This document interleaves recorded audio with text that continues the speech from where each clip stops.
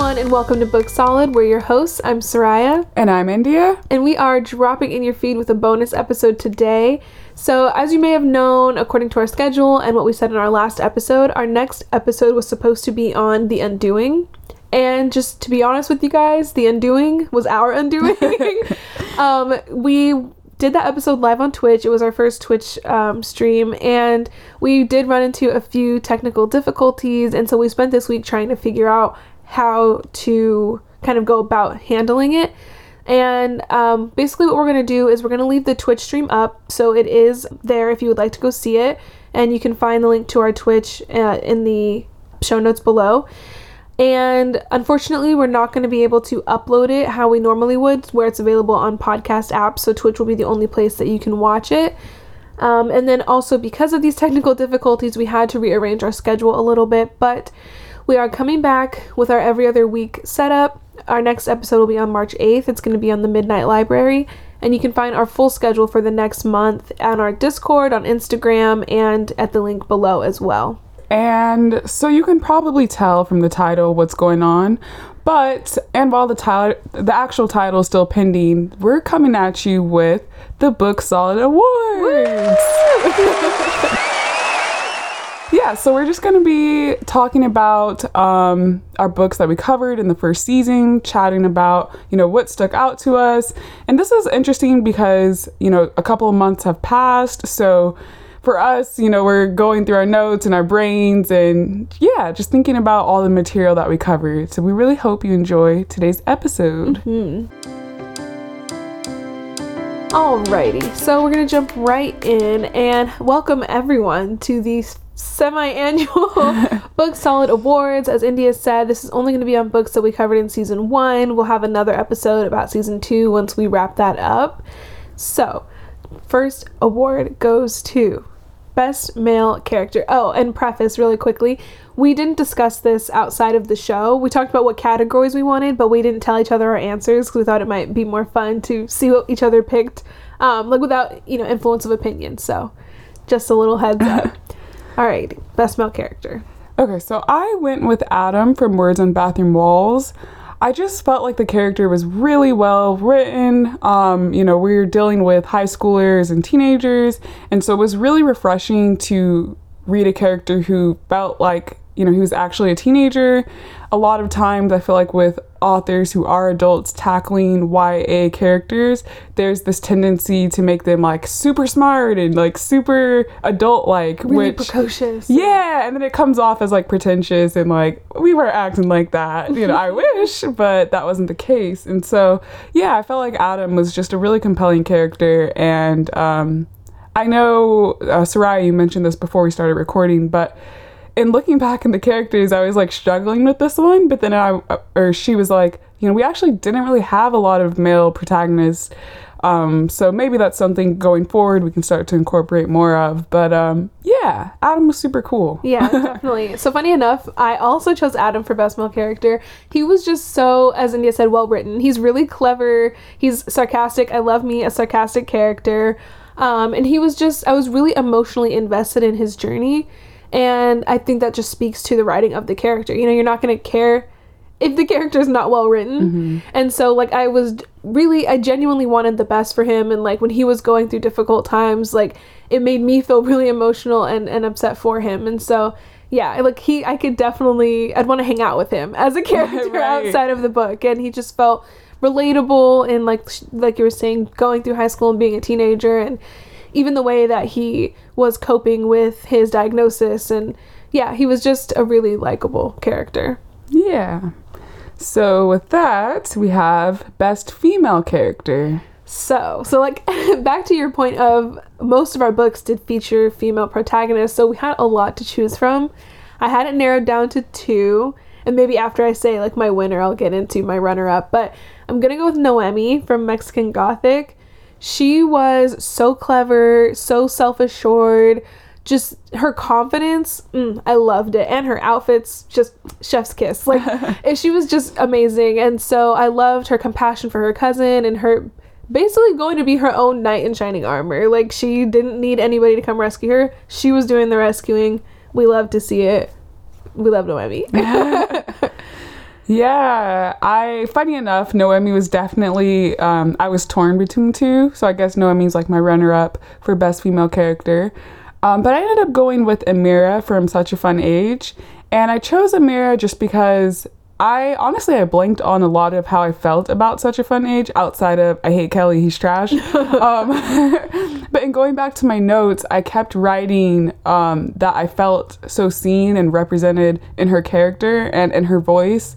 And just down to like the music she was listening to and the fact that she's in her 20s and she's trying to figure things out after college and the types of microaggressions she's dealing with. I was like, wow, like I feel so represented and so connected with this character. And I felt like I would I don't know about with Kelly, but like I could see myself in similar situations and even just, you know, trying to figure out bills and adulting. I'm like, wow, I feel this. And so I really resonated with Amir, but Noemi was badass for sure, without a doubt. That's a good point about Amir. Like, I feel like, I know this isn't a category we had, but if we have most relatable, I would probably hands down choose Amir. Because like you were saying, like this is what she's going through very much mirrors, you know, what I'm going through in my own life right now. And that feeling of trying to figure it all out and figuring, you know, like feeling lost and what do I do? And yeah, so she was also pretty well-written character as well. So who's your runner-up out of curiosity?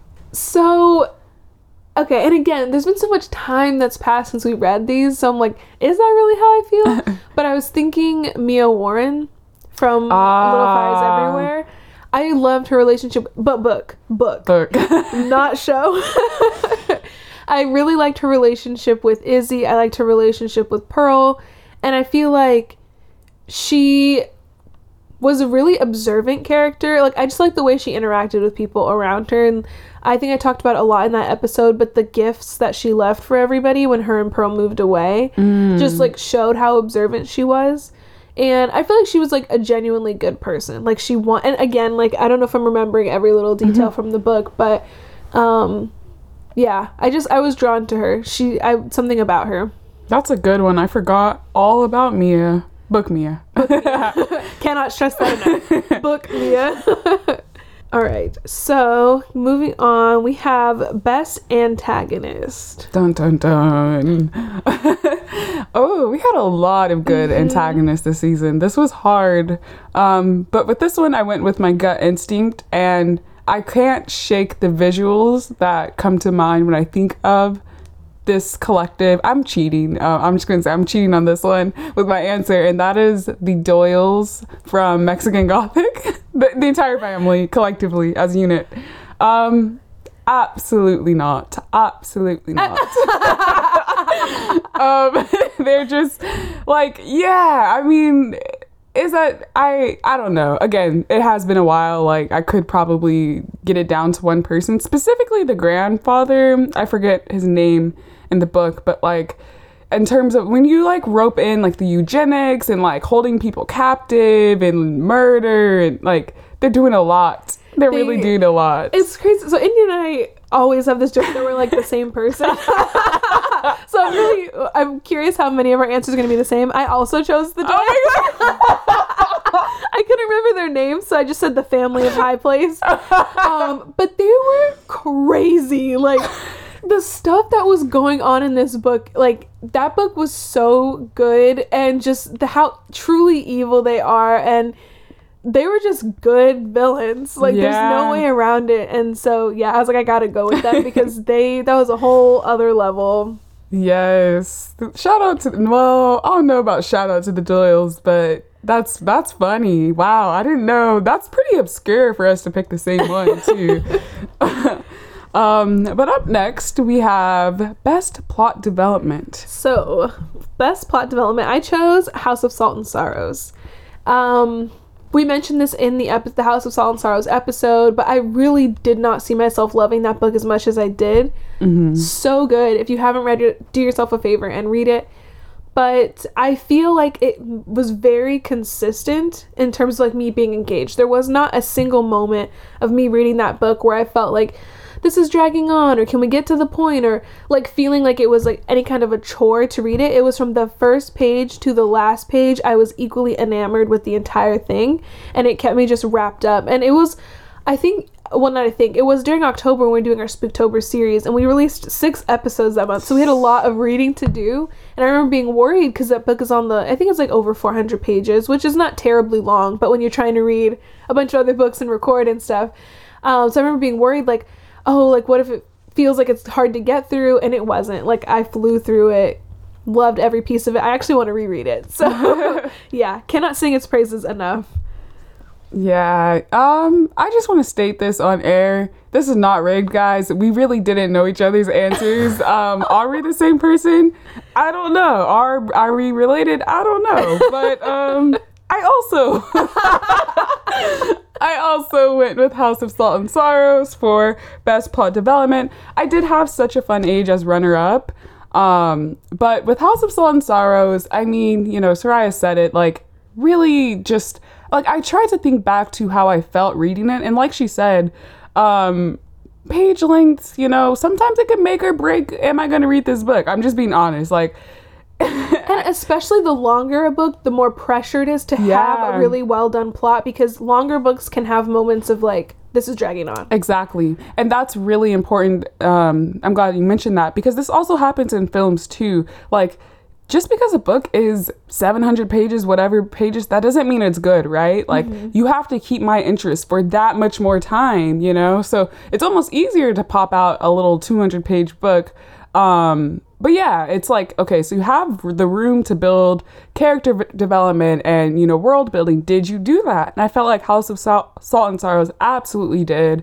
I remember reaching a point where I'm like, I don't want this book to end when I was like a third of the way through, and I was still, you know, page 300, still like, what is going to happen? I'm still like, you know, what is going on with this mystery? I'm still, and that's really important too. Like, this book was like a mystery thriller. So oftentimes with these mystery thrillers, I've started to notice that, like, I get to a place where I'm like, you know what, this has been dragged out way too far. I don't care about who the killer is. Like, I just want this to end. But I didn't get that sensation with this book. Like, I did want to know what was going on, but, like, you know, it wasn't, it didn't, like, turn me away from the book. If anything, it made me more interested in it. Yeah, it had the perfect build up to the perfect climax and the perfect resolution. Like, the pacing was right on.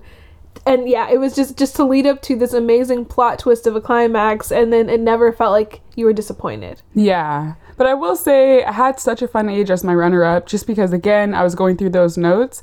And I was like, I was really impressed by that ending, and I didn't see it coming, how, like, things unfolded, and, you know, with Kelly's character, how he goes on to be, I was like, wow, like, I felt changed after reading that. I was like, I wasn't expecting that. So that was some good plot development going on. So for our next award, we have Best Plot Twist. Okay, so with this one, we definitely had a lot of twists and turns. I kind of struggled with this one, but I settled on The Family Upstairs, and I just have to go with that one.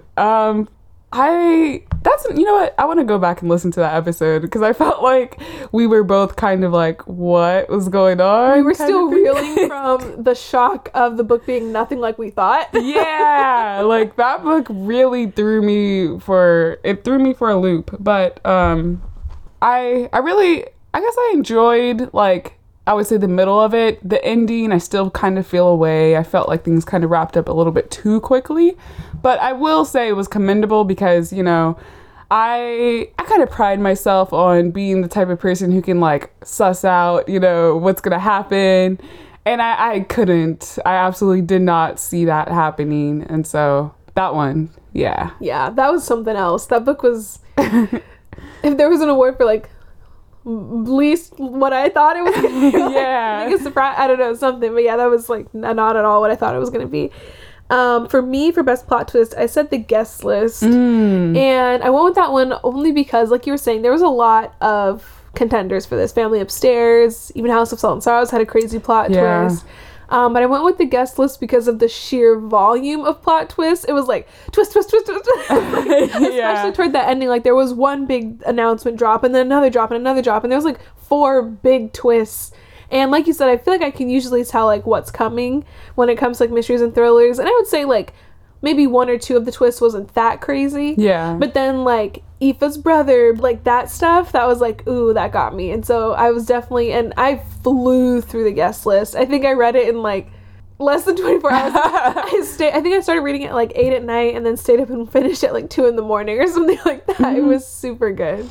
You know, you're right. I forgot about the guest list. I was trying to remember, but I forgot about Aoife's brother and even the best man. I'm blanking on his name. Oh, yeah. But that was like, ooh. Yeah, that book was something else. Yeah. Best plot twist. Okay, so with that, we also have best setting. Best setting. So I chose Sultan from House of Salt and Sorrows. And I wouldn't even just say Sultan because they go to different places. And Erin A. Craig's writing, oh my gosh, can she paint a picture? Mm-hmm. And so every single place that they described in this book, I felt like I was there. I can see it. Even now, it's been months since I read it, I can crystal clear see what their manor looked like that they lived in, or some of the balls they were going to, or the parties they threw at their house. Like, I can just see the costumes, I can see the setting, and I feel like that's true solely because of her writing. And I wanted to be there on top of it. Like, not only did I see it, I wanted to be there. It was so beautiful, and yeah, that definitely like took my breath away. So I also went with House of Salt and Sorrows. And, you know, I felt like this was pretty significant just because up until that point, I wasn't really reading a lot of fantasy or sci-fi books. I remember a while ago we were talking about how, like, when we were in our teens, that genre dominated YA fiction. And so, you know, but even then I felt like I wasn't really reading a lot of it for whatever reason. And so, you know, stepping into this book, I was like, I didn't really have any expectations. I was just like, I really hope I can connect, because this is, you know, surreal to an extent. Like, we're getting out of just, you know, regular everyday environment. And it absolutely lived up to that. And just the fact that, like, I know in that episode we were pulling from so many like media references, because it lended itself to that, you know. Like, I'm thinking about when they're going into these portals to like all these balls, and it was just such a treat. It was really such a treat. Such a treat. That's the best way to describe it. Yes. All right, so moving from best setting, we have The Big Kahuna. Actually, maybe should we save that one to the end, since it's like the award? You know what? Yeah. Okay. Yeah, let's save it. It's best book, if anyone's wondering. So that will be the last award that we do. So best writing. Best writing, I decided to go with, this one was really tough for me, like super tough. I don't even know if I can pick on, I don't know if I can settle on one. I have two for this. Like, I have one I chose and then my like runner up, but they're neck and neck for me personally. I have three. Okay, that's cool. But initially, like, my gut instinct from just going off of like what I remember, I went with When No One Is Watching, just because with that book, that was one of the ones where like instantly I was intrigued by the writing style. Like, I'm like, this is really interesting. Like, I want to keep reading it, and I just felt like excited reading it. I felt like the writing was charged, and it was very witty. Like, there's some lines in there where I'm like, I wish I thought of this. Like, this is funny. And yeah, shout out Alyssa Cole. But I also, our first two episodes, if y'all haven't checked them out, please do. Little Fires Everywhere and The Vanishing Half, I mean, just phenomenal writing. Very, very interesting stuff. Like, I don't know. I don't have too much to say with both of those as to like why, but I just remember, yeah, it's just simply good, guys. It's good. Check it out. No, I remember when reading both of those, like, and also in reviewing my notes, like with those, I was highlighting a lot more. I was like, you know, jotting down passages. There's like interesting metaphors going on that really helped to sell the story, sell the world that we're in. With Little Fires Everywhere, we're dealing with a lot of different families, and so it'd be easy to get lost in the sauce. But with Celeste Ng's writing, it helped to really like draw boundaries in my mind. And then with The Vanishing Half, it's like a period piece to an extent, and then we're spanning like different decades. So I believe it starts in the 50s, and then we kind of follow them all the way to the 90s. And so with that writing, even like in terms of the dialogue, the way the characters are speaking, I felt like it was really compelling because I bought it. Like, each time I knew where we were at, I remembered. That was one of my criticisms with one of the books. for those who don't know, with normal people, when they were bouncing around in time, that kind of like threw me off a little bit. But with The Vanishing Half, for example, I felt like for the most part, I always knew when we were. And so I really appreciated that in the writing. Yeah, I would definitely have to agree. So my best writing, I think I'm going to give it to Little Fires Everywhere. Again, Celeste Ng, phenomenal writer. She has another book called Everything I Never Told You that was also incredibly well written. And it's just like, I just remember reading Little Fires Everywhere and being like, this is an incredibly gifted writer. Like the imagery, like it just stuck out to me. And I was like, that is solid writing. And just like you said, she had a ton of characters to write about, and the way she could bring all of them to life and make them seem like real people is impressive. My runner-up was actually Normal People. That book was really interesting because when we first finished it, I remember being like, that's it. And then I kept thinking about it, and I just feel like it's the same thing I said in the Undoing episode, where the book is more about the characters themselves, and then what they go through is kind of the backdrop to that. Where I feel like sometimes it can be reversed, if that makes sense. Like, this was just a really deep look at these two characters and their relationship with each other. And I feel like there was just, like, little clever things that she said throughout it. Like, I was looking at my notes, and there was something that Marianne said about Connell that I thought was... She said, oh, he always gets what he wants and feels sorry for himself when what he wants doesn't make him happy. And it was just like little character observations and things like that. I really enjoyed it. That's true. I forgot about Normal People. I did jot down quite a few of those quotes. And yeah, it was interesting seeing through their characters. Like, I felt like, I'm blanking on the author. Sally Rooney. Yeah, it was really interesting seeing like the way that she captured how they saw the life around them. It helped me to feel like I was there. So definitely see your point on that one. Yeah, I just liked seeing their character growth and development through the book. Like, I feel like they were truly changed people by the time the book ended. Yeah. And with that, we now have Best Character. Okay, so for Best Character, Best Overarching Character, I think I'm going to stick with who I had it torn between for Best Male and Best Female. I think Noemi is going to edge out Adam, I think. Yeah, I'm going to go with Noemi. And for the reasons I said before, like, she's just so... I don't even know if admirable is the right word, but like, she just went and she got stuff done, and the situation she was in was absolutely insane. And for any person to keep a level head while being in the middle of something so crazy and horrendous, I have to applaud her for that. Yeah, I gotta give it to Noemi. Yeah, she's that chick. she really is. Like, she's that girl. Yeah, and again, I feel like I'm pretty critical of protagonists. I don't know why, but it's almost like they're guilty until proven innocent. Like, I'm looking for flaws. I don't know why I do that, but it's just like, I don't know. It's kind of easy to mess up a protagonist. Like, it's easy to have... I feel like I've read a lot of books with unlikable lead characters, and then it just kind of like tanks the whole book. But I felt like this definitely wasn't the case, and it really just helped me to appreciate the story that much more. And just the fact that she was very confident and outspoken, and especially for that time period. Yeah. That was not it was frowned upon for women to be that way in that time period. And so for her to be it anyway, you know, and be unapologetic about it. Right, and we're getting that representation with like this, you know, badass Latina lead. Like, I just love it. I love that. And the thing is, too, what you're saying with, like, protagonists, reading a lot of books with unlikable protagonists, I feel like a lot of authors, to me, with a protagonist, it should be show, don't tell. Like, show, okay, they're courageous, show me they're courageous. They're intelligent, show me they're intelligent, instead of just telling me, because it feels way more authentic that way. And I feel like with Noemi, we were shown who she was very clearly, and it was consistent throughout the entire book. Like, she could talk the talk, but she could also walk the walk. Exactly. So moving on from Best Character, we have Best Supporting Character.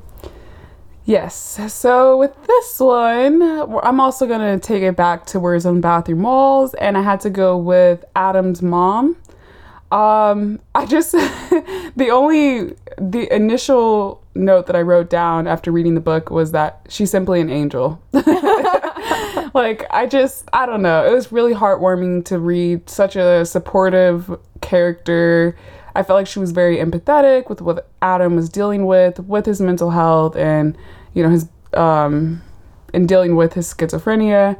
And yeah, I just felt like the character it also felt real, because a lot of times when, we have like the loving mom, like it's just like, is she real? Like, is she human? But yeah, I felt like that was a well-written supporting character. Yeah. So for my best supporting character, I also chose Adam's mom. Just because, and we talked about it a lot in that episode too, is like her never making Adam feel like she just knew exactly how to comfort him in what he was going through, which I feel like is very difficult because, what do you say? How do you, like, there's nothing that you can really say to make it better, but she somehow found the words, and she did. And like, she felt real. Like you said, she wasn't absolutely perfect, because nobody is, but she just seemed genuine. She was kind. She was caring. She was exactly what Adam needed at this time in his life, and what he'll need for his whole life. I mean, yeah. It's a permanent job. Permanent job, yes. Alrighty. And with that, we're chugging along. We've got best adaptation. All right. So for best adaptation, I'm going to go with Normal People. That was just such, as I mentioned, when we finished the book, at first we were kind of like tepid, and then I realized after we talked about it how much I really loved it, and I feel like it came to life beautifully. So as you know, if you've read the book, it follows the relationship of Connell and Marianne, and a lot of their relationship is sexual, and so I was worried about bringing that to a show, like if it was gonna feel kind of cheap, or like, when you're voyeuristic. Yes, when you're navigating like sex scenes in a show, it can get not great really fast. And so to me, it always felt very genuine. It felt like Sally Rooney was trying to convey a level of compassion and passion and love and lust, and this complicated mix of emotions that they had for each other. And in watching the show, you could clearly see that, and that their relationship also wasn't only about sex. And like, for example, comparing the scenes in Normal People to the scenes in Bridgerton. Yeah. To me, that just felt like gratuitous sex scenes. It didn't do anything for the plot. It felt very like cheap and just like for shock value or for the pleasure of the audience. Like, it didn't really tell me anything about the characters. But I feel like just the way Normal People was filmed, the acting, it was just incredible. I loved it. I've never seen such like a tender depiction of love between two people.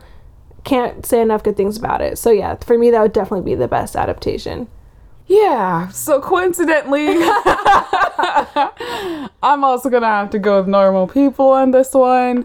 Now, I have to say this. So low-key, after reading the book, I didn't really like it. I didn't. But in talking with Soraya during that Normal People episode, and actually say this, I feel like I've said this like a lot, like I've recalled this moment in another episode when talking about Normal People, but I grew to like it and talking about it and thinking about like you said earlier, like the writing, some really good stuff. Like, I highlighted quite a bit of passages, and I felt like after watching the show, I appreciated it that much more.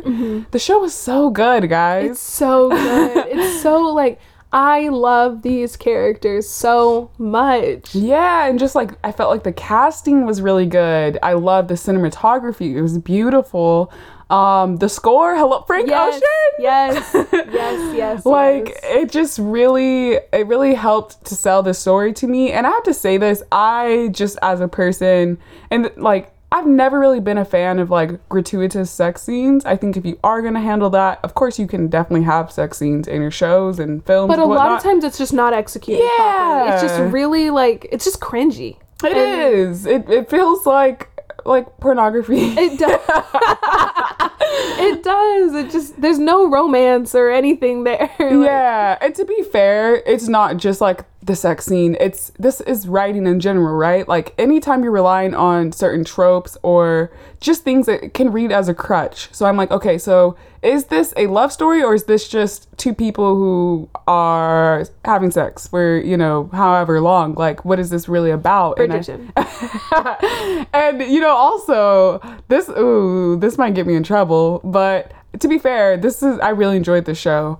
thoroughly enjoyed the show. I binged it very quickly, much too quickly. But Game of Thrones, like, there are some scenes where I'm just, it just like, wasn't necessary. yeah. So It's because HBO, they're like, we can, so we may as well. HBO be taking all the creative risks, liberties. But yeah, I have to say, as someone who's very critical of these sex scenes, I felt like it was handled very well in Normal People, and that's something that's rare, especially now. And I felt like when I was younger, like, the standard has changed, like, which you can show on TV now, and especially with, like, streaming services and having, like, these premium, because, like, when I was a kid, like, HBO was, like, a part of a package, and you weren't really necessarily just, like, flipping through the channel and seeing, like, some explicit stuff, unless you were on a channel you weren't supposed to be on. But now it's a lot easier to, like, access these types of things, and so I just felt like, yeah, I felt like there's so much levels to me appreciating Normal People, and the show definitely helped do that for me. And I think even in that episode, I think I liked the show better than the book. So definitely great. Check it out. It's on Hulu. Yeah, it's definitely one of the best adaptations I've ever seen for any book.